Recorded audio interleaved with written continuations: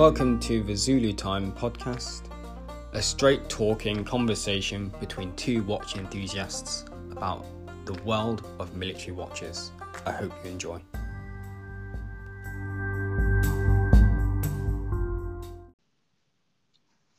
Hello and welcome to the 6th episode of the Zulu Time podcast with your hosts Dan at timely_moments and Darren at Zulu Alpha Strats. How you doing, guys? How you doing, Dan? You all right? I'm good, mate. You? Yeah, not too shabby, mate. Enjoying the old quarantine life. Well, not quarantine. I shouldn't say that. I'm not in quarantine. I'm in. What's the word for it now? Lockdown. Lockdown, social distancing, self-isolation. There's a few buzzwords, isn't it? Yeah, there's multiple terms for it, mate. But yes. How about you? How are you going? Well, mate, as you know, I got back from being overseas a couple of weeks ago, and I feel like I've come back to a bit of clown world, really, to be honest. It's gone a little bit mental, hasn't it? Let's be fair. Well, mate, I remember chatting to you, mate, while you were out and trying to explain the gravitas of the situation, mate. And once you listen to me, mate, and paid lip service, I think you've got to live it to understand it. It's a little crazy here at the minute. It feels like the world's falling apart around us a little bit, but what can we do? You just got to continue and crack on and do what we do and wait for it to get better, I suppose, mate. Well, exactly that, mate. The way I see it is you've got to curb what you would normally do in order to ride this storm out, as it were. But you are right, mate. I think it's one of those where it wasn't that I was unaware. It was just I was away. I was, operating in a different environment. And it's just one of those where I think, obviously we'll all come through it. It's just one of those where, like you said, it's just having to effectively sit and wait around for it to kind of start to improve naturally, it seems. Of course. However, obviously there's people out there who are concerned, and it just goes back to, I think the first rule of this situation is don't be a dick, and just help each other out the best you can. I think that's what it is, isn't it? So. It's that wartime mentality, mate.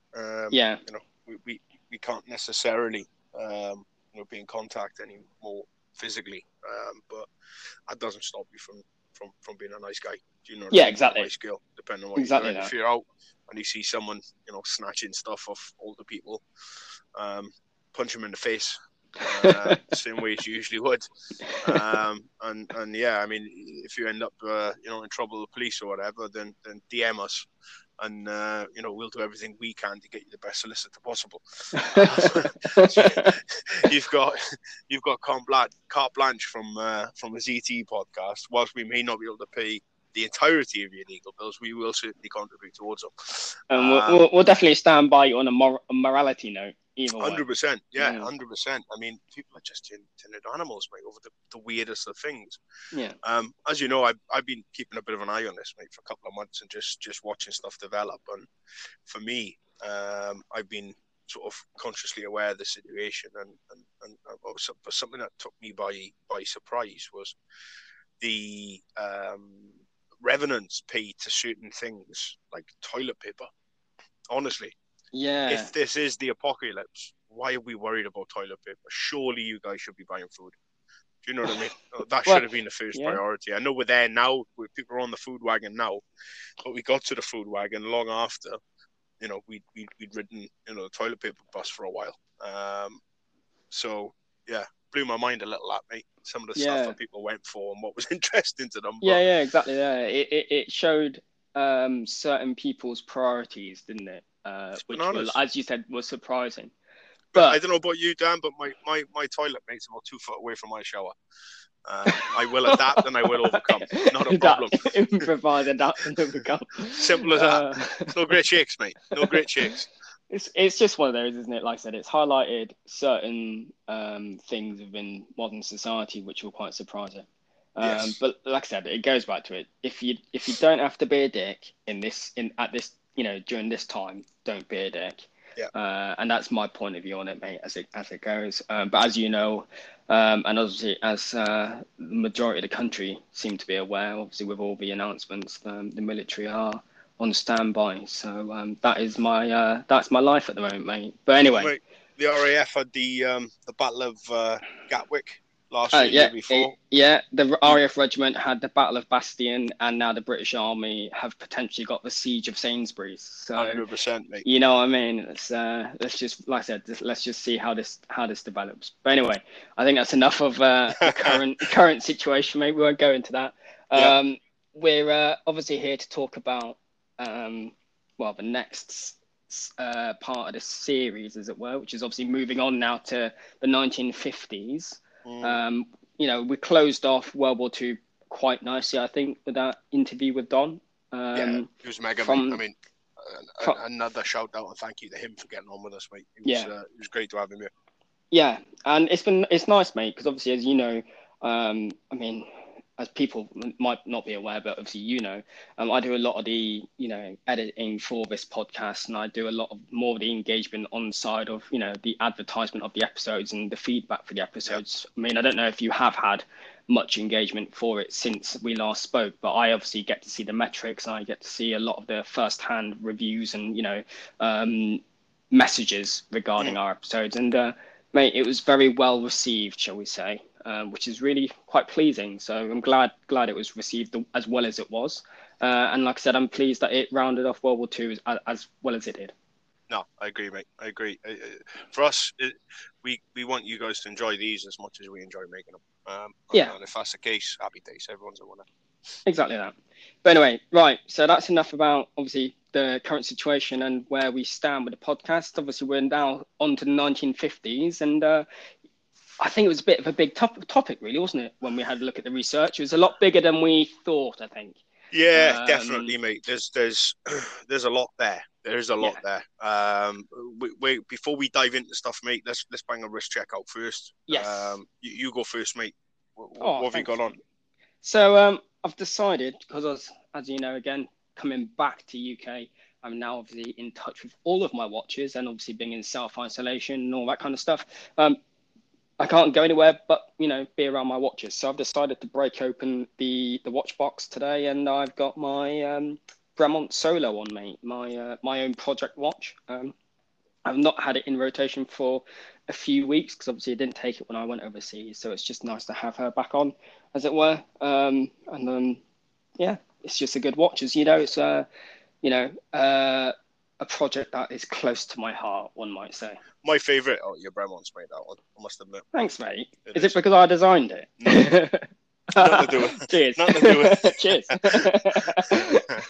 No, you did a great job on it, mate, to be fair. Thank you. I just love the watch. I mean, it sits so well, and the things that you did, that there are elements to that dial. If you guys haven't seen it, find Dan on Instagram, and you'll be able to see what we're referring to. But the subtleties to it, mate, it's just really well executed. It's good designing, mate. Very good designing. I'll take that as a compliment, and also I think Bremont will take that as a compliment, as they had to go and build it. Of course. But no, mate. I'm genuinely really pleased. And a little bit about the background of the project before obviously people go and have a look. It's still a ongoing project, which is really cool. So I've been obviously a project leader now with Bremont pretty much since 2018, middle of 2018. And the first watches were delivered around Christmas 2018 into early 2019. The majority of them came out. But like I said, I'm still getting applicants, mate, even now. So until that changes, obviously, it's going to continue going on as a live project, which is quite cool. Nice. So yeah, what about you, mate? What have you got on? Oh, mate, Old Faithful. Samsung K2. Sangin K2. I was looking at my phone then at the same time. My apologies. The Sangin Instruments K2, mate, is what I'm rocking today. It's the Pilot. I've talked about it before on the podcast. For me, mate, I'm at home, working from home at the minute, and there's 1,000 distractions. The kids, running in and out of the garden, and the wife wanting to sort out bits and bobs around the house, etc. So I don't want to be wearing anything I can scuff up or damage. Not that I don't care about the Sangin. I do very much. I love it. But it's a bit more of a rugged beast for the tasks at hand. I'm finding at the minute anyway. Weirdly, mate, at the minute I'm finding probably because they're close to me, but I'm cycling through watches far quicker than I usually do. Some days I'm wearing two at a time. I'll just swap them over on lunchtime or whatever, just because they're there. So Yeah, it's a weird time, but it's a great time to reconnect with the collection a little bit, and potentially a time to reevaluate the collection in some ways. I'm looking at one or two of my pieces now, thinking, do I really need these? Do you know what I mean? I've got them. I haven't worn them in a long time. Could I free up the space and I don't know, go out and get something else I'm after? Or well, mate, I think a lot of collectors are in the same position. You know, like you said, they're staying at home. They're more in touch with their collection because it's there. You know what I mean? And like you said, they're cycling through them maybe a little bit more just to kind of pass the time, excuse the pun. But I'm in the same position, mate. I managed to move on one of my watches earlier this week as well, which is quite good. You know, so it's good to reevaluate the collection. I don't think that's a bad thing. I think you get into that position anyway, naturally, where you'll sit and go, right, actually, do I wear this? Do I not wear this? You know, or could I, you know, could this go on to another individual who would potentially appreciate it, not necessarily better, but you know what I mean? Like, it's all very well, as you said, mate, and you described some of the pieces that I've had in my collection over the years as, you know, having ornaments in your collection that you pull out of the watch box and show people, but then back in the box they go. You know, actually, as we both agree, you know, these things, they need to be worn, they need to be appreciated as well. So, you know, it's also looking at it from that regard. It's like, well, I don't wear it. It's not that it's a bad watch. It's just that I know someone out there would probably wear it and appreciate it more on a daily basis than I do. So I think we're custodians, mate, for them. Do you know what I mean? That's the thing, that they're ours, but they're ours for a period of time. The nature of watches, mate, they outlive people.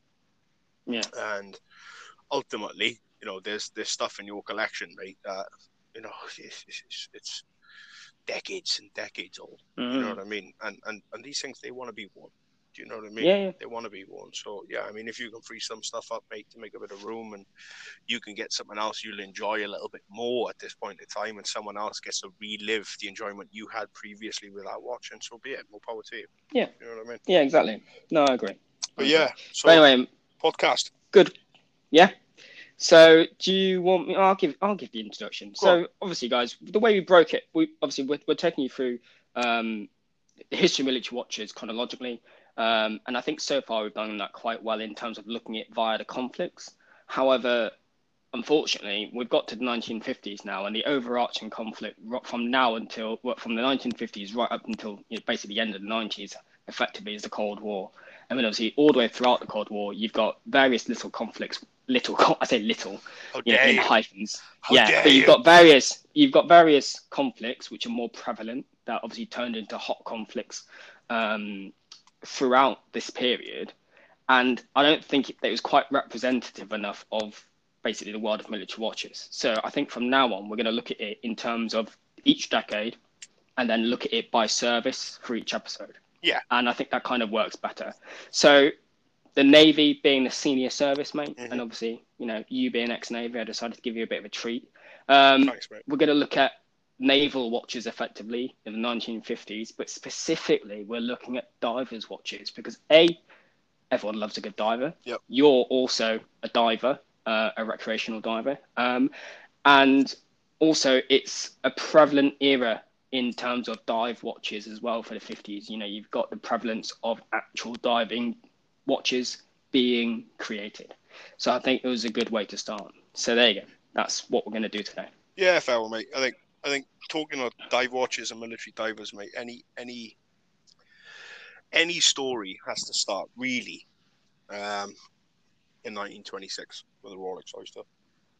You know, that's when watches became waterproof, and that's when the prospect of diving with watches was born, I think. So just a quick nod to Rolex there. Obviously, they had the Oyster that swam across the channel with Mercedes, and I believe that watch went down to about 10 meters at the time.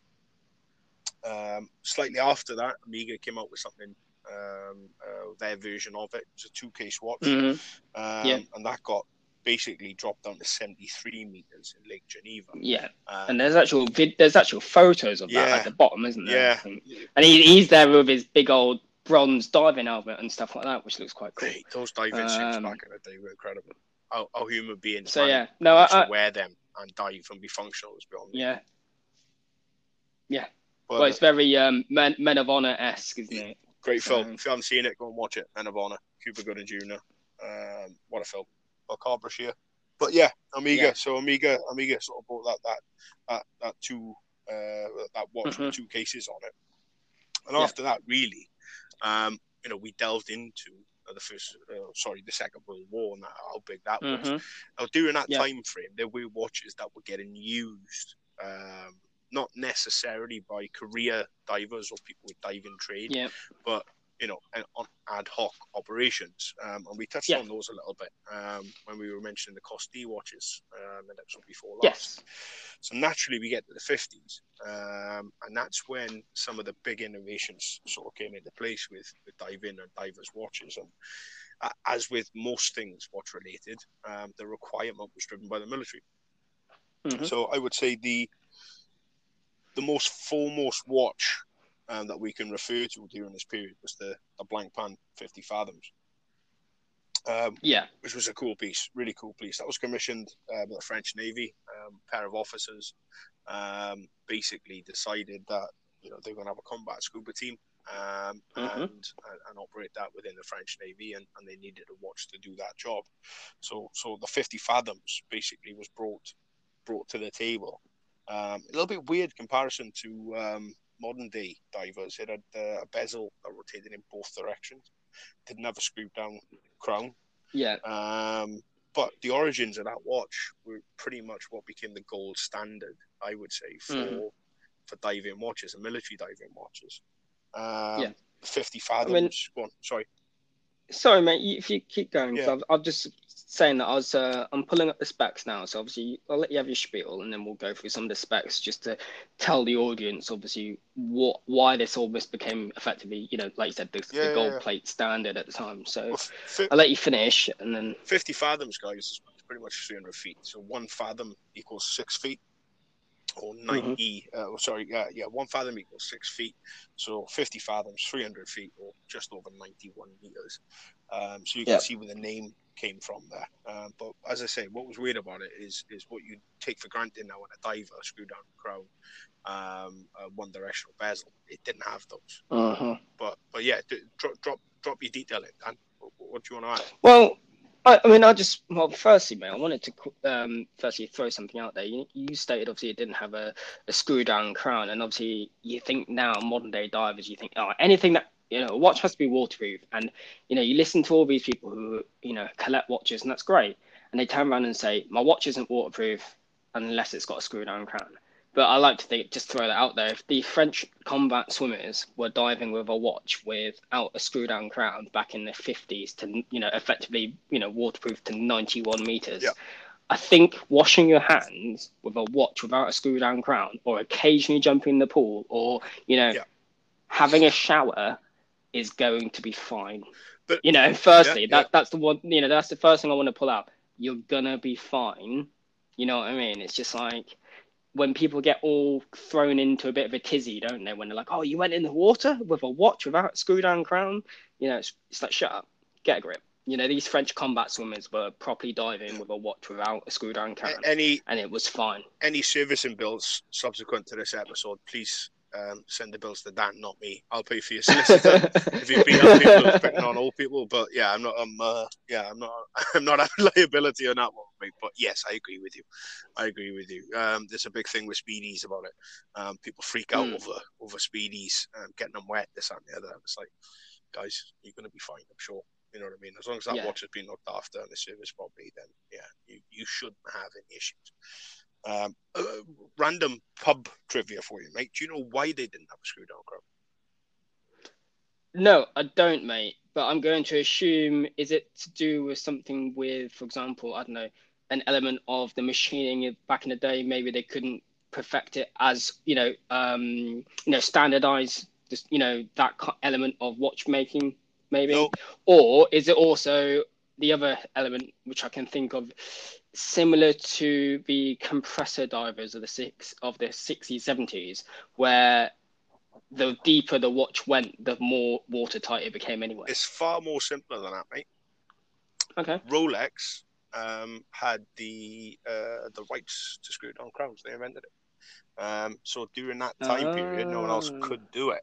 I don't want to delve into the law, but from my research and what I understand is when you invent something, you have the IP on that for a period of time. You patent it, yeah. For a period of time, but then, variations can come out and with slight modifications or whatever. But yeah, at that time, Rolex were the only ones who were doing it, and they had the rights to do it, so no one else could.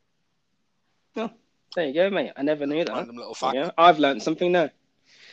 Learned something there for you. You sound shocked, so, mate. Like I've delivered you some nugget mate. of knowledge. Yeah, I really like that, mate. I like that. It's good. So there you go. So that's your overview on the Blank Pan 50 fathoms, and obviously, as we know, it went on to be used by the Marine Nationale. Yep. Some would say your adversary, really, mate. You know what I mean? I would agree. I would agree. Not from a strap standpoint, but from a naval standpoint. You know what I mean? It's we've never had the best relationship with the French. They're actually tales of. In fact, I'll tell a brief story. I don't want to get into spinning too many, debts, mate. But not too long ago, in the early 2000s, there were some British sailors who were ashore in France, and on the piss, basically, came back to the ship, the dockyard in the evening. One of the old French carriers was alongside, and she was just about to get decommissioned, and mothballed. So they took a British ensign and raised it on the carrier, the French carrier. Now, it all sounded like great fun and a laugh and a joke at the time, but due to maritime law, that was an act of piracy, and now that carrier belonged to the Royal Navy, whilst it was alongside in France. So that ended up with a Cobra meeting with the Prime Minister. They wouldn't let the ship leave France, the British one or the new British one. They wouldn't let either. But as they say, the shit massively hit the fan over that, and what started off as quite a funny little thing to do turned into an international diplomatic nightmare. But yeah, so we've never had the best relationship with the French Navy, mate, and we've took every opportunity we could possibly take to get one up on each other, and that goes back hundreds of years, mate. You're gonna look at the history of Britain and France, and you'll understand, how and why that competitiveness is there. But yeah, the Marine Nationale in all their glory, bless them. So they used it. What's really interesting about these, mate, is obviously they were designed solely or more or less commissioned for the Marine Nationale, but other navies went on to use them as time went on. Particularly in the 60s, Tornik and Revel basically used the 50 fathoms in the US for what would become the SEAL teams, so the EOD teams of the 60s. A couple of interesting photos. Again, if you jump on Google Images, you'll see some photos of those getting used by the EOD teams out in the States. We don't want to delve too much into that because we're talking about the 50s today, not the 60s, but we'll touch on that a little bit later. But in essence, it's a rebadged 50 fathoms with a few modifications to it. As time went on through that decade. But yeah, that's the Blank Pan, mate. Unless you want to add anything to that. No, mate. I don't need to touch on much more about the Blank Pan, guys. Just so you're aware, in the show notes there is links to some of the references that we have obviously used for this episode, and one of them is on the website called the Spring Bar. It's got a really good article on the history of the Blank Pan 50 fathoms, so go to that website and fill your boots. You very briefly, mate, touched on America. So what I'm going to do is dial it back a little bit, and obviously the Blank Pan 50 fathoms was eventually built effectively under license by Tornik and Revel in the 60s, and like I said, we'll go into that in the next episode, or when we hit the 1960s episodes, we'll talk more about that. But I thought I'd dial it back just before the procurement of the Tornik and Revel watches. The Americans did have aquatic wristwatches, shall we say, for better use of the term, in the fact that there were watches used by effectively their shallow water divers. So these were known as the BU ships watches. So they are no different to a standard Elgin / Hamilton A11 type looking watch, but the big difference is the fact that the crown had a big canister looking screw in kind of casing on top of it. So the outer casing would unscrew. It was attached to the case by a little chain and a latch. You'd unscrew, the crown would be inside, you then unscrew that, wind it and all that kind of stuff, and then you screw the big cap back on. And that was basically the early divers watches, really throughout the World War II. The idea was that we waterproofed them by giving them bigger seals and case backs and, acrylic crystals that could deal with the pressure, but then we would protect, effectively the hole in the case, which is obviously where the crown is. So not too dissimilar in look to some of the U-boat watches you see today. Exactly that. Yeah, exactly that. So I'm looking at one now, and they were made by various companies, mate, similar to the A11s, but the predominant companies being Elgin and Hamilton. Obviously, they were American watch companies at the time, and the watches were stamped USN BU ships. Okay. So that's what those are. And as you alluded to, these were initially used, mate, by the underwater construction and demolitions teams. In World War II, they were known as the Seabees. And then they went on, as you know, to form the UDT teams, which obviously we'll speak about when we get onto the 1960s. Yep. Right, I've got two more nations for you, mate, from my research. It depends where you want to start. Do you want to go with Italy or do you want to go with Great Britain? Go with Italy, mate. Let's have a look at Italy and Italy? Keep the best for last. Okay, so during World War II, as we know, the Italians dabbled with the use of the human torpedo. So effectively, the teams that would effectively ride torpedoes effectively underwater in order to conduct subsurface attacks on warships that were in harbour. Okay, so think cockle-shell heroes just on these very small submarines and all that kind of stuff. So the watches that they used, mate, were Panerai watches. Okay, so Panerai watches, obviously, as we know, they've got a big history with diving watches in the Italian Navy. But I thought it'd be interesting to pull out just a few little facts that I think people would find interesting, not necessarily about the watches themselves in terms of the design and the shape, because it's that standard Panerai Luminor, esque case that we all know and love, as it were. But what's interesting was, firstly, the movements were made by Rolex, and there's a reason for that. Effectively, even though Panerai and obviously Italy was an Axis power, they came under effectively the Nazi regime, the wider fascist Nazi regime. And effectively, the divers' watches were ordered by the Nazi party to Panerai to produce. Panerai, obviously, during the war, they had to let go of some of their watchmakers. It was obviously a smaller company. And in order to keep up with the high demand of watches to effectively the Wehrmacht and the Axis powers, Rolex sent effectively under the table watch movements to Panerai so that they wouldn't effectively be executed. So effectively, Rolex saved Panerai by not substituting, but you know what I mean, like subsidizing watch parts in order to keep Panerai in business, which is quite interesting. You see a lot of that now, mate, in the car trade. And vehicles, certainly within the UK anyway. Those of you who have grown to know and love the brand Jaguar, they brought out an X-Type in the 2000s. I actually used to have one, fantastic car, but it had a Ford Mondeo engine in it. It was rebadged as a Jag, but it was a Ford Mondeo engine. So this isn't something that is unusual or uncommon. What you tend to find is a lot of companies will develop a certain line of products. That could have been a chronograph or a diver or whatever. And one of their more or less competitors, but someone they're sort of friendly with, but potentially in a different price point too. So it doesn't really matter. May develop a diver.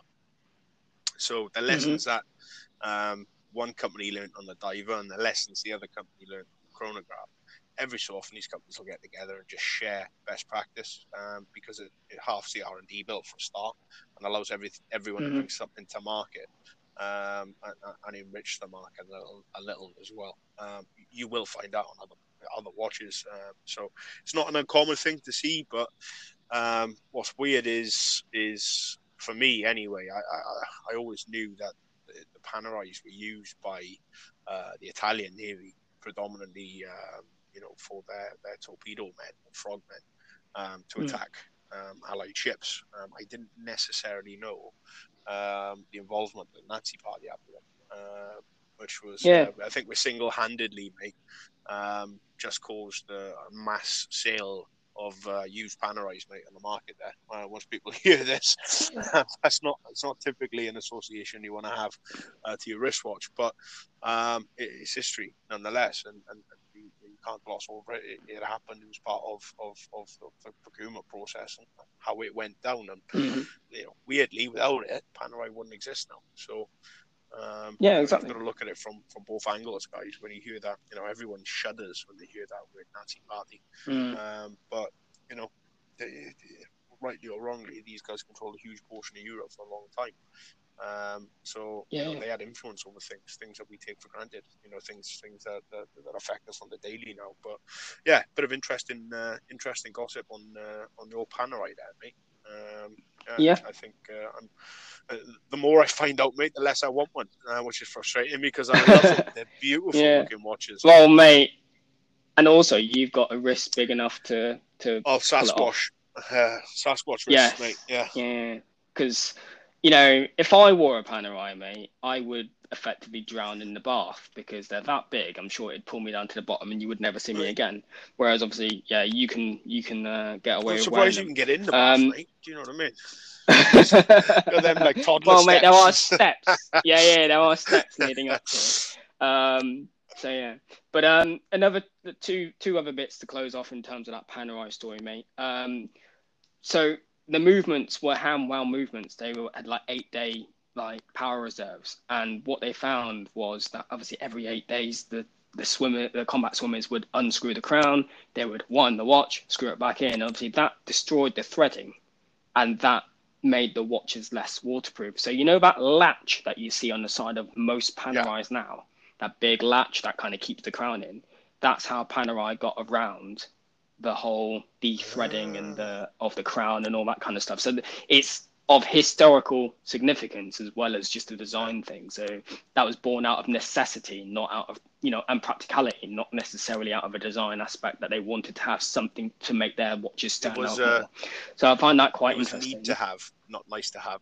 Yes, exactly. And then the other bit, mate, was early Panerai divers. They had the California dials, which is obviously the top portion of the dial being Roman numerals, the bottom being your standard Arabic numerals that you would see on most other military watches. And they didn't, from my research, mate, it doesn't really say why they went for that design, but I can only assume it just aided in orientation of the watch in low light underwater conditions, where obviously all you've got is effectively the radium glow off the watch. Right. So that is another interesting. The Italians, mate, as well. I mean, in many ways, we look up battle honours in Britain, mate, for units or branches of the military. The Italians have probably got the best battle honours ever, with the Romans. So to see Roman numerals on a dial, there was probably a little bit, I would assume, mate, in that design phase and that design process of let's just put a sprinkling on there of our heritage. I think that probably played a part. Whether it was a main driver, I don't know, but I'm fairly confident, mate, that would have had some influence over that. Mm-hmm. Yeah, I would class it as Italian flair. Yeah. So there you go, mate. No, there you go. That's the Panerai, mate, for you in the Italian forces. Well, mate, I mean, after the blank pan, you pretty much get to the the Millsaps, the Rolexes, really. Yes, we do. So coming out Yeah, of we World do. War II, the Ministry of Defence realised that they needed military Well, divers. yeah. So I've got here, mate, on my notes, and again, you touched on them in our intro when we were talking about it. Obviously, we spoke about the Costi watches. Now, I would say that's where that the need for a watch to operate in subsurface operations obviously was born. And I think some of these watches were possibly some of the nicest watches, military watches ever made. Guys, again, go back to it. So if you want to have a look at these, just type in Longines Costi and you'll have a look at them. They did actually reissue them a couple of years ago, obviously without the diver straps and the big plastic cases that would go on the outside of them, but they're very nice looking watches. For those who haven't listened to the episode or they've just skipped ahead, these Costi watches were predominantly issued to special forces, and obviously in this term we've got it for special forces and what was the OSS, SOE element, kind of operators. But what we can see is the fact that these watches had screw-in crowns, and they also developed what they class as an outer plastic case, waterproof case, which the watches went into, and then that was strapped on the outside of the swimmer canoeists uniform, effectively, when they were conducting these operations. So the plastic case aided in waterproofing an already watertight watch, and it also aided the watch to be a little bit more, resilient to salt water corrosion, and then I guess just being knocked around on in that environment. I mean, I don't know, mate. I've not operated on the ship. You obviously have, and you spent a long time on it. It's not a pleasant place, mate. I mean, it all depends where you are in the world. Don't get me wrong, but it's not a pleasant place. Yeah.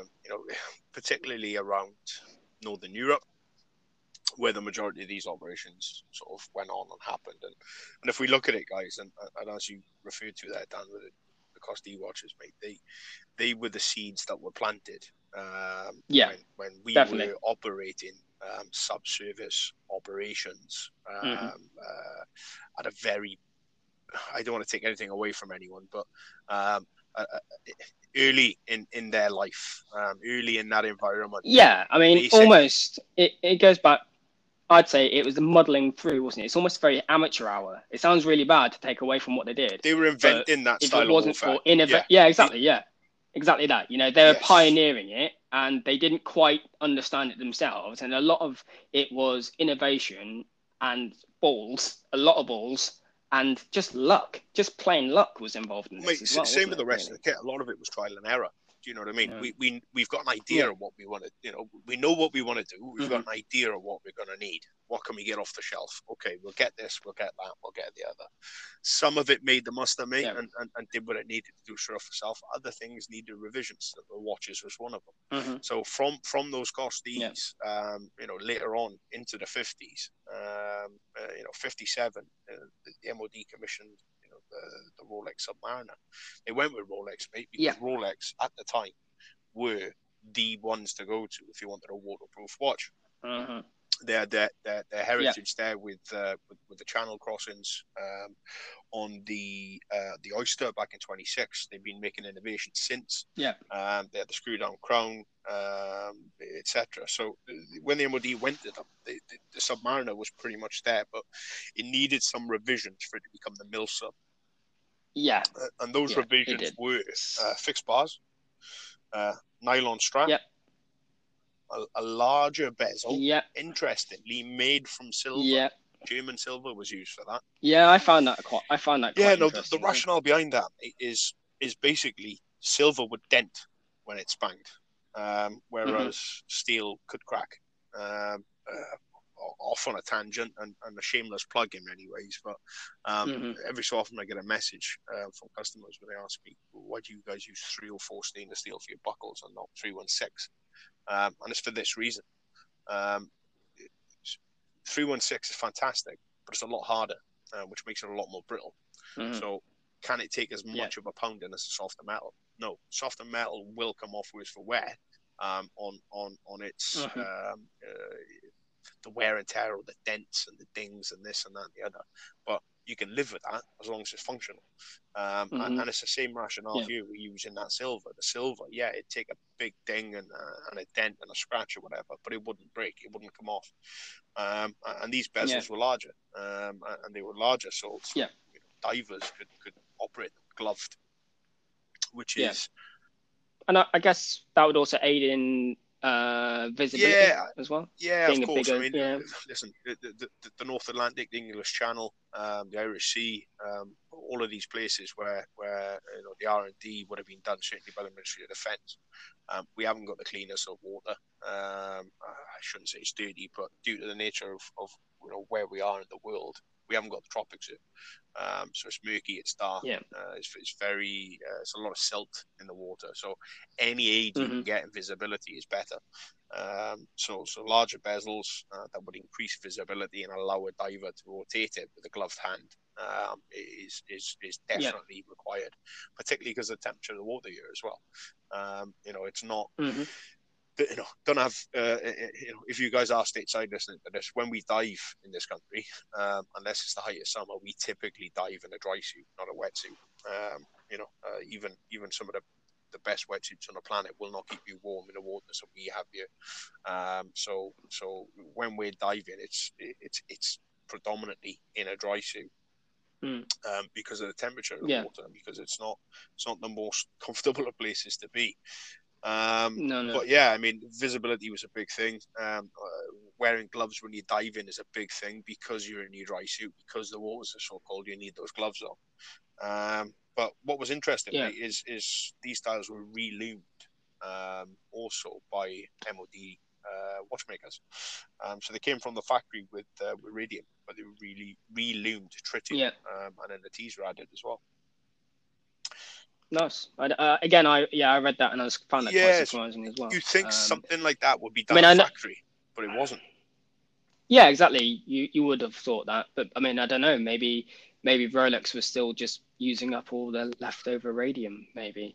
I've got 2 points, mate, at the back of that. We mentioned German silver for the bezel, and you mentioned the reasons for that because obviously it would dent, it won't crack, and potentially the standard or civilian market bezels were more prone to cracking and all of that kind of stuff, which obviously is not what you want, when you're timing your dive.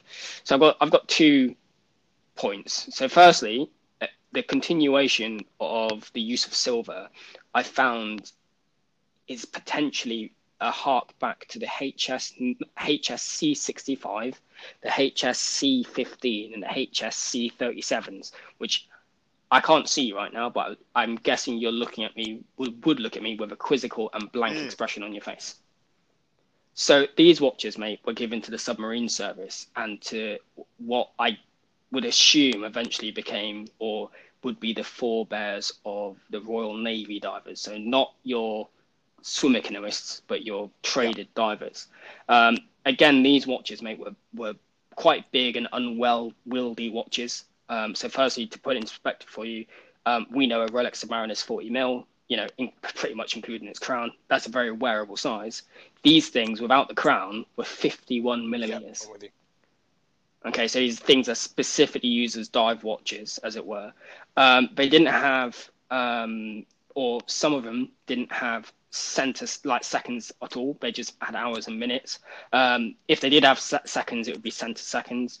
But the bezels, mate, were plain. They were big, wide cases, and a bit like the BU ships watches. Again, they had that big outer casing for the crown.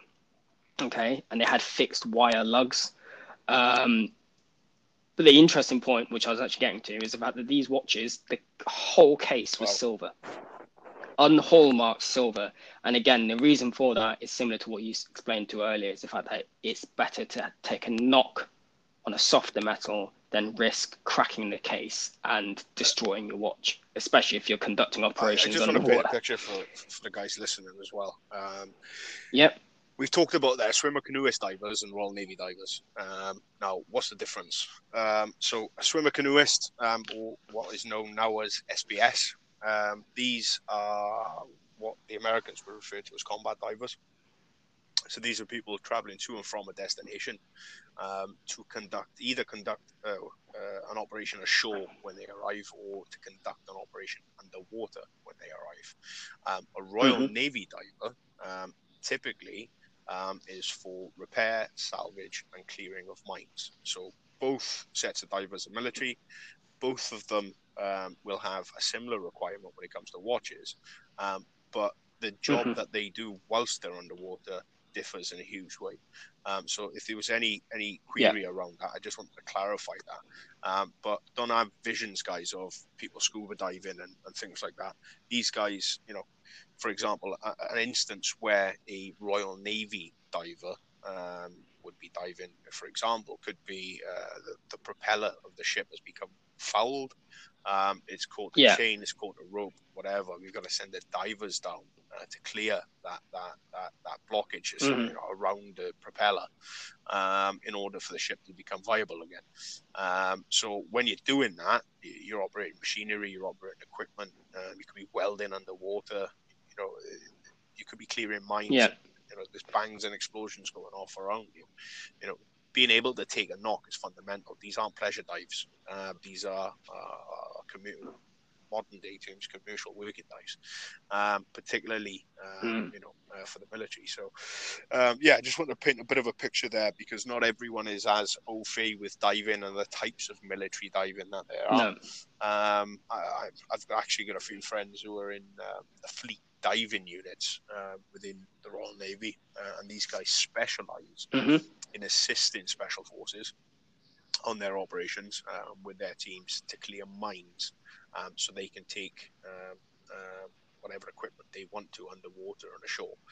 So these guys will go out ahead, or the SF guys, they parachute into the sea, dive immediately down, clear a channel or a path that will allow the British Special Forces then to make their approach. So yeah, weird and wonderful little spin on military diving there, guys. But perhaps this helps paint a bit of context as to why these things were considered and what they needed. Fixed lugs is a big one. You know what I mean? There's stuff going on underwater, and the only way you want to lose your watch is if your arm gets blown off, which isn't comfortable, but that's how fundamental it is if you're underwater. That's the only time it's going to be, you know, you're going to have a bigger problem than losing your watch, because your watch times dives. You've got to know how long you're under, you've got to know when to surface, how long to wait on your surface, or when you're resurfacing, make sure you don't get the bends. So these are fundamental bits of kit. They are tool watches in every sense of the word. And it was Rolex essentially who ran that show, and they pretty much had it from 57 to 67. Again, we'll dip a bit into the military, into what happened in the 60s on future episodes. But these guys pretty much set up the blueprint, certainly for the British Navy, on what a military diver needed to be and what the characteristics were. Interestingly, the characteristics, in the most part, have carried through to today. So if you look at the current issue diver, which is the Elliot Brown Holton, that's currently issued to the British Armed Forces as a diving watch. It too has fixed lug bars. It too comes on a nylon strap. It too has a larger bezel that's nailed at the top, so a diver can operate it underwater with gloved hands. You know, these things, they were learnt, you know, by the SOE divers, by the swimmer canoeists of World War II. We learned the lessons then and developed them into the 50s. And they were so prominent, the lessons that we learned, they've carried up until now, you know, 50, 60, 70 years later. These elements, or these pieces of the pie is still there. They're still prominent. So, yeah, interesting to see that. Yeah, it is really interesting to see how it was developed, and you know, like you said, it refined as it's obviously continued. My second point, mate, going off the back of the use of, you know, a softer metal and dinging your watch underwater and operating in an aquatic environment, be it on ship or off ship. I'm just going to ask you, you know, when you go diving, what do you take? You know, what do you rely on now? You know, compared to potentially what we've looked at. You know what I mean, in today's episode. Well, I mean, obviously, you know, people hate listening about the watches, but I was thinking more, you know, you've alluded to the fact that, you know, the environmental conditions for diving in UK compared to, you know, the Far East, the Pacific, wherever it is completely different. You alluded to dry suits and all that kind of stuff. I just want to, you know, like I said, paint a picture in terms of what you take as a recreational diver as well. You know, because like I said, at the end of the day, mate, it's a very, you know, let's, you know, not beat around the bush. You know, not everybody is ever going to become a Royal Navy, FDU diver. You know, not everyone's going to go into this world of military diving. For me, mate, the only experience I've got is a tri dive in the Mediterranean, where I can tell you for a fact I was not in a dry suit, and my links to army diving through my uncle. And as you know, we've discussed this. My uncle was a Royal Engineers shallow water diver. He was the dive troop sergeant for a long time within his squadrons, and then he went on to become an EOD diver as well. And when we touch on the 60s and 70s later on, we talk about, obviously we're going to come back to mill divers and mill subs, as it were. I've got a very heartbreaking story for you when we get there, in terms of what he did with his. I'm aware of that story. Let's leave that there for now. We'll leave it there. But you know what I mean. The point being is that not everyone's, unless they go and become a recreational diver or a paddy dive instructor or a tri dive, they're never gonna really experience that world. So, you know, talk to me, mate, about from a layman's point of view, what you take and what you personally, as a watch guy, would rely on, you know, say it all went wrong, you know, in terms of fundamentally for me, mate. I mean, I've got a few different pieces I put on my wrist. I've got a Royal Navy current issue dive computer, which is fantastic. Scuba Pro. That found its way to me through dishonest channels, but it found its way to me. But it's not what you know, is it, mate? It's who you know. Always. And I referred to earlier, guys. Diving's a huge portion of diving's mathematics. You can only be underwater for a certain amount of time, and you can only be under at depth or varying depths a certain amount of time, because fundamentally you get a build up in your body of gas, and you have to make sure you do not go over a certain point of that gas, otherwise you end up with the bends, and it becomes a major problem. So understanding how long you've been underwater and understanding what depth you've been underwater are fundamental things when it comes to diving. So every 99.9% of mod divers will dive with some form of dive computer. That's fantastic until the batteries run out, until you bounce it off a rock, until you drop it, until something happens and you're in the shit, and then you haven't got a clue how deep you are, where you are, how long you've been under, etc., etc. So watch-wise, I always try and dive with a diving watch as well. I'm more comfortable diving with a diving watch than I am a diving computer, because whenever I've learned how to dive, I had an old school guy teach me how to dive, and he basically said, right, learn with a watch. That way, you're never relying on any dive computers or whatever. You may his story was you could end up somewhere one day on a holiday with the family and the kids, and just by chance you can go out and dive, but you haven't got any equipment when it comes to dive computers with you, but you've got your watch on. You can use that. You're not going to miss out on the opportunity. That's a fair point. So for me, I dive with two watches. The Elliot Brown Holton, which I referred to earlier, great watch to dive with, mate. Now, is your Holton the issued variant, mate, or is it similar to my? Yeah, it's the same as your similar to your previously owned variant, mate. So Elliot Brown on a contract with the Ministry of Defence to produce the diving watches used by the Royal Navy and Royal Marines, military divers across the board. That's got a NATO stock number. And last year, beginning of the year, there was a series of special editions released. 15 units of each. 14 went onto the market. And one stayed with a company of each model.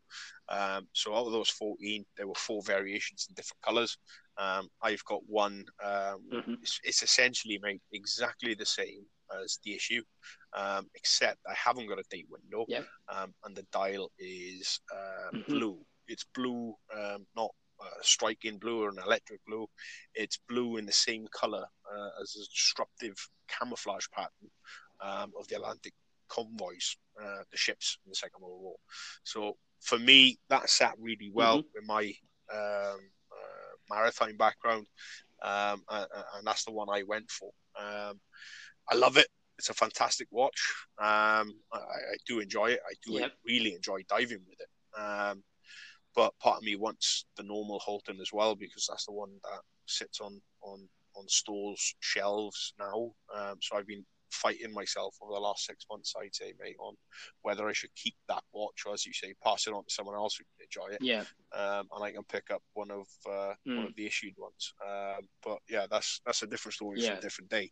So I dive with that. I dive with the Sanguine Instruments Neptune as well. Another great dive watch. What's weird, mate, both of those watches have got links to special forces. So British SBS used the Holton, and the Neptune. A huge portion of the research and development of that watch was with the SEAL teams in the States.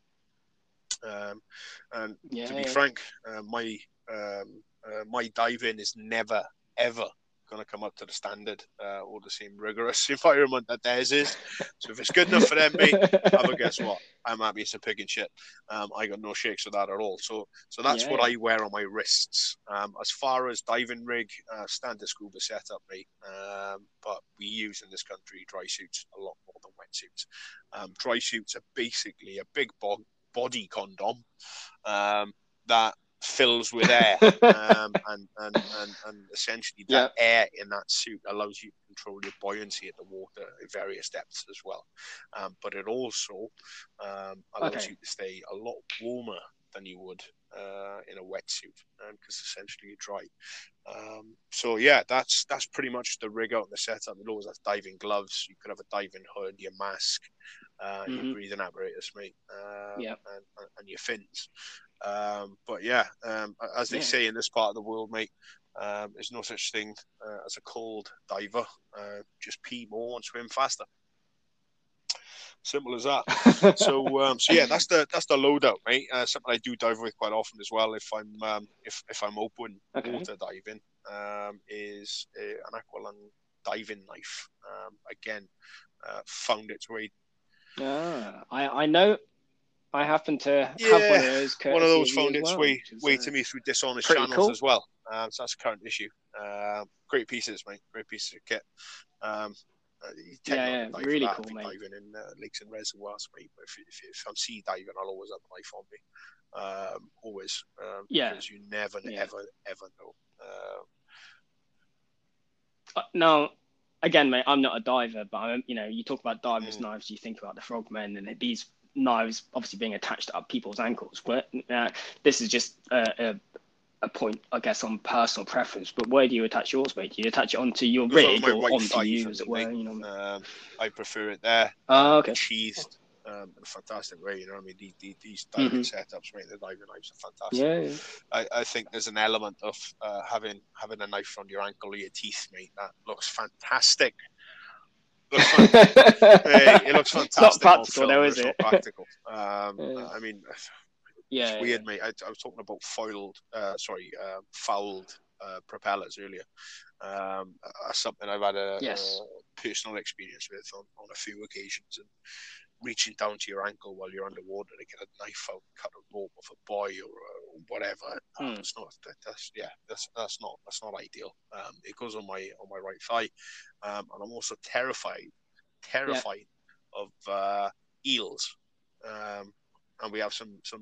Oh yeah, I mean they are horrible, angry looking. They're evil looking, aren't they? They're horrible. Snakes. So I've got my biggest fears, mate. Mate, I've got. You can tell me your if you have a run-in story with an eel, but I'll give you one, mate, because this is an aquatic experience that I have had as a mere land lover, as it were. So when I went out to the Middle East, obviously for work, I managed to get the chance on one of our R&R kind of rest days to have a really cool experience, which was to go out into effectively an offshore nature reserve. Now, two things came out of this for me personally, which were fantastic. One being, I now have Yep. to have a GoPro wherever I go because I didn't have one at the time. And some of the things that we saw out there were amazing. But you come back and you tell your family, you tell your civvy mates, and you're like, oh, yeah, we did this. And they turn around and say, prove it. And you're like, oh, shit. So personally, need a GoPro. Secondly, we went out and we basically dived with Nice.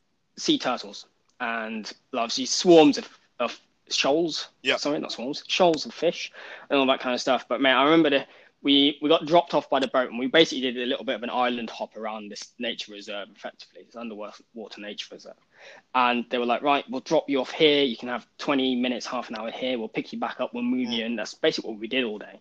Now, we weren't diving. We were just free diving, snorkeling. And I was probably got down to about 6 meters, 7 meters. And I remember this because I had what I at the time would class as at least a semi-diving capable watch. So I had a Sunto core on at the time. And it actually, yes, it's an ABC watch and it's obviously designed really for mountaineering and climbing, but it's got a depth meter on it. So I was kind of into watches at the time a little bit. And I just wanted to test how accurate that was. But what was really cool about that was that gives you a depth alarm at 10 meters. So it tells you when you reach 10 meters and it'll give you a buzz, which is great. And you can actually hear that in the water, which is quite cool.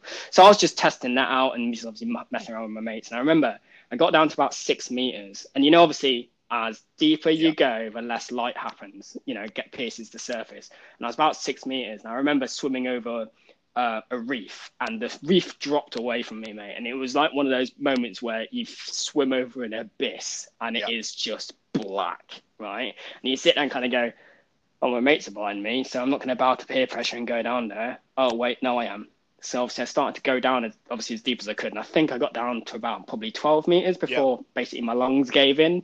But right at the bottom, before I came back up, and obviously I've not got anywhere, to the bottom of whatever hole that was, just what I would describe as a massive moray or kind of looking thing pops out the side of this hole. And I know water magnifies how big this thing is, mate, but I shit you not. It was at least probably, I'd say at least 1.5 meters long. And it was probably about 6 inches wide. You know what I mean? Like it was thick. I wouldn't be able to get my hands around it kind of thing. And it just looked evil. When it looks at you with one eye, it's kind of saying, you come honestly, any closer. You can understand how sailors. That's what happened to me, mate. And I literally just went, I'll revert and go straight back up. And my mates were like, I popped up to the surface and my mates were like, you came up fast. What's down there? Giant have a look. Eels from the underworld itself. Mate, you can understand how sailors come up with sea monster stories. Do you know what I mean? It's horrific. Similar stories to you, mate. A few occasions I've been down below and I've seen some eels and things like that. I've never struck one, but believe me, another inch or two, mate, and I'd have been throwing that knife around like D'Artagnan, trying to fend this thing away from me. I don't know what it is, mate. We would have passed your underwater. It's bananas, mate. I mean, I'm not fond of them. I'm not fond of them. Anything with arms they just look legs, horrible, don't they? And can move. Anything without arms and legs, but can still move around. You don't trust that. It's not normal. Fish make sense. They've got fins. They've got things that that makes sense to me. Do you know what I mean? Eels and snakes don't. It just doesn't. It's just not for me, mate. Not for me at all. I should never have led on to that, mate, because there are one or two people who listen to this podcast now that will probably post snakes from a letterbox, or I'll wake up. Yeah. More than likely, mate. You know what will happen? The kind of friends that you have, what they're going to do is you're going to wake up one day. And do you remember that episode, or not episode, that whichever Indiana Jones film it is, where he falls into the pit for the snakes? That's going to be you, mate. I can't. That's going to be you. Not for me, kid. Not for me. No, thank you. I'll pass go. I'll pass that one and skip. Yeah, that's not for me, Paul.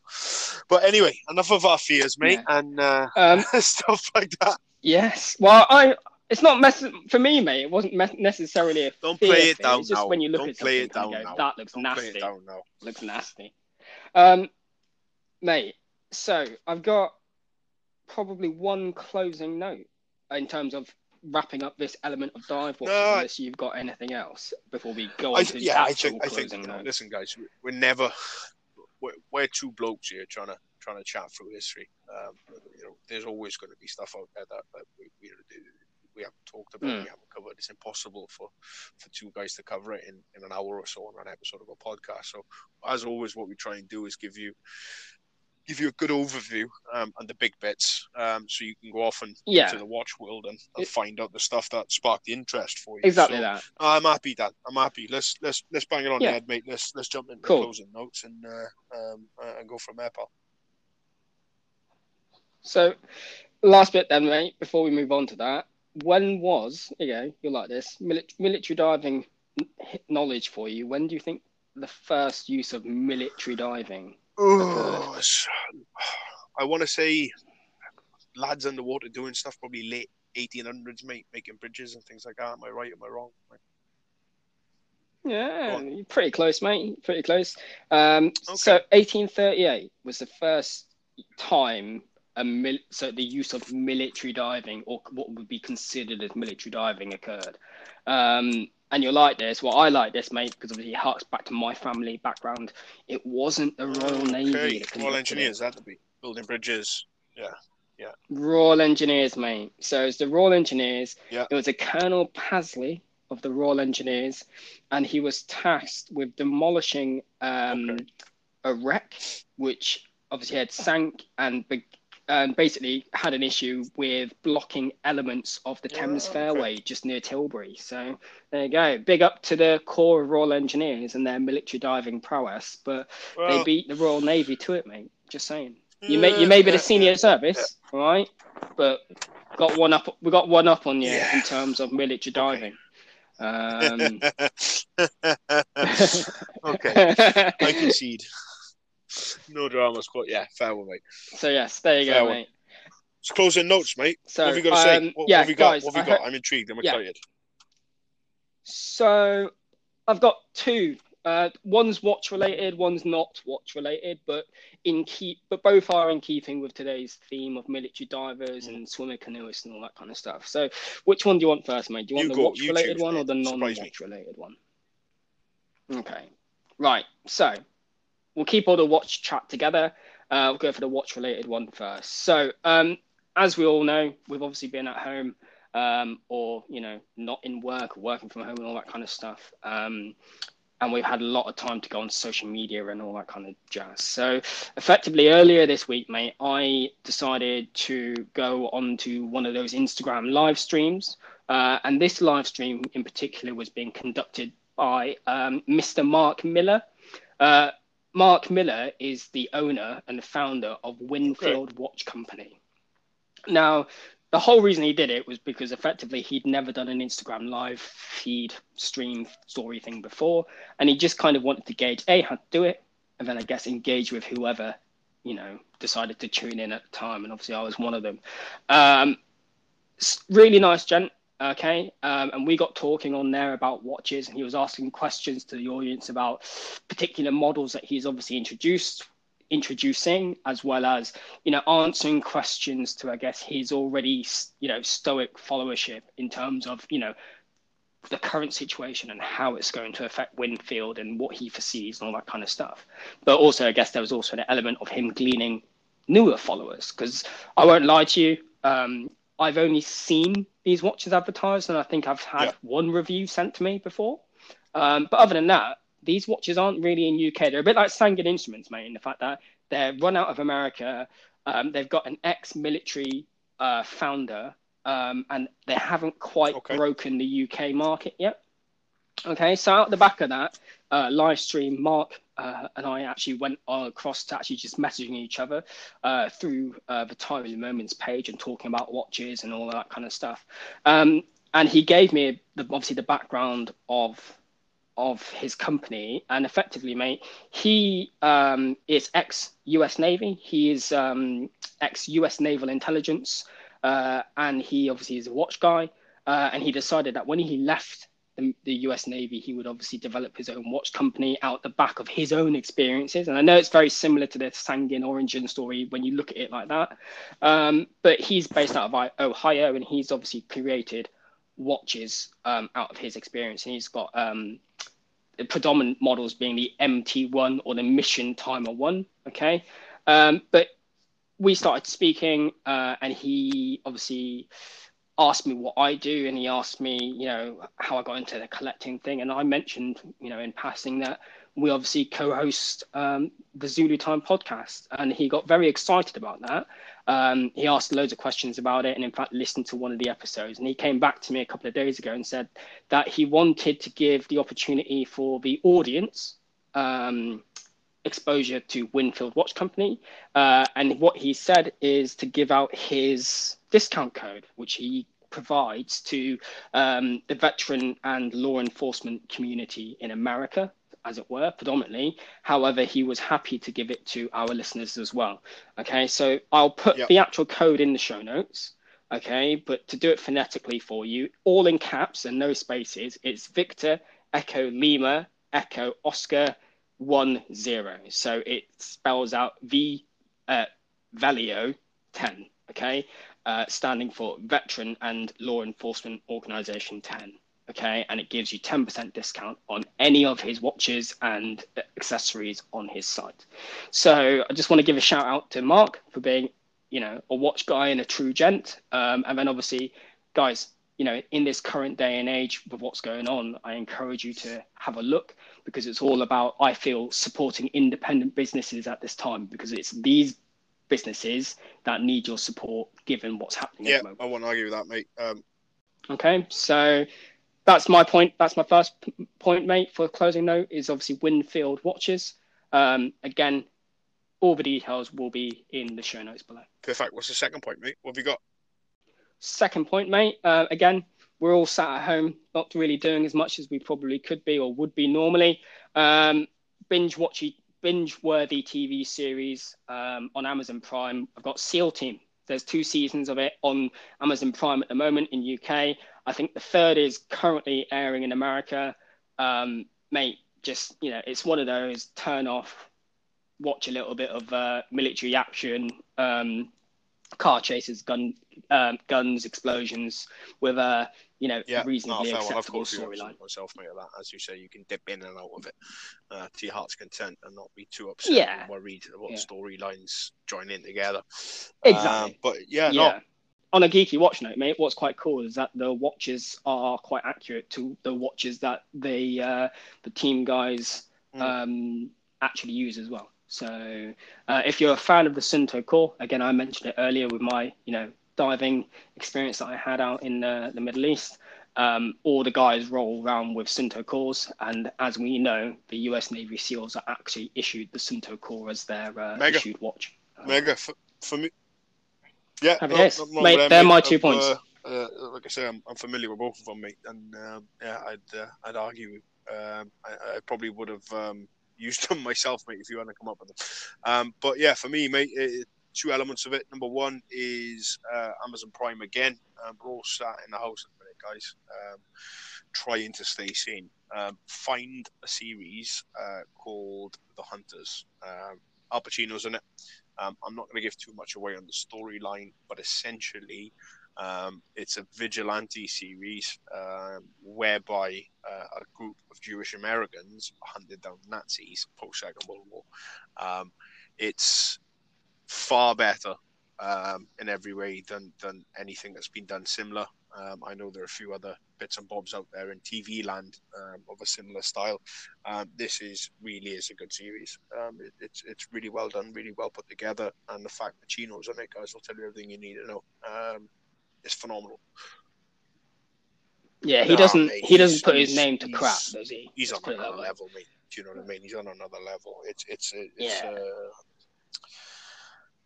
just hearing his name alone tells you it's going to be good. Do you know what I mean? So yeah, find that out, dig it out, guys, on that. Second bit for me, mate, is supporting small businesses. It's a tough time at the minute, guys, and I don't want to get on a high horse or get the violin out. But what we're seeing, certainly in the UK, is there are a lot of businesses who are struggling at the minute, and they're big businesses. The big businesses are the ones that get televised. What you got to understand is a lot of small companies out there as well who are, really going for a tough time at the minute. Some of these small companies are the ones we love and we buy stuff from. So I know it could sound like I'm trying to take you on a path there, reference to Zulu Alpha Strats. I'm not in any way. Of course, we love your business and your customer support, but not just us. Look at the other guys as well who you buy things from.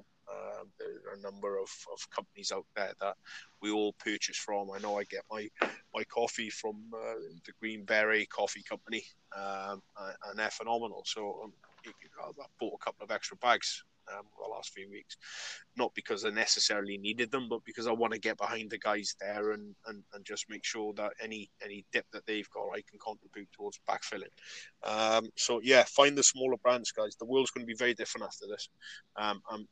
Unless we get behind these people, unless we support them, then there's a real danger we will lose them. And they're not going to be there when we come out into the new world. So hashtag use them or lose them. Get behind these companies. Whatever you can do financially wise. I know it's tough for a lot of people, ourselves included. Then rather than spending your money with the big boys, try and throw it at the independents. Big boys who goes into the vacuumless money pit. The independents, you're paying for school clothes and school books for their kids. Paying the bills and the mortgage to keep the lights on in your house. You know what I mean? So just be a bit mindful of who you're buying off and just try where you can to support the smaller companies. And that's it. Yeah, that's it for me, mate. So I think that rounds off for episode 6, mate, if you're happy. The only last thing I want to say to the people is wash your hands. Wash your hands. The faster we get through this shit, the faster we can come out of it. So yeah, wash your hands, guys, and stay safe. Don't take any risks. Yep. No, mate, I've got no other points other than that as well, guys. Just stay safe. Do follow the guidance, and we'll get through the situation. Catch you in the next one.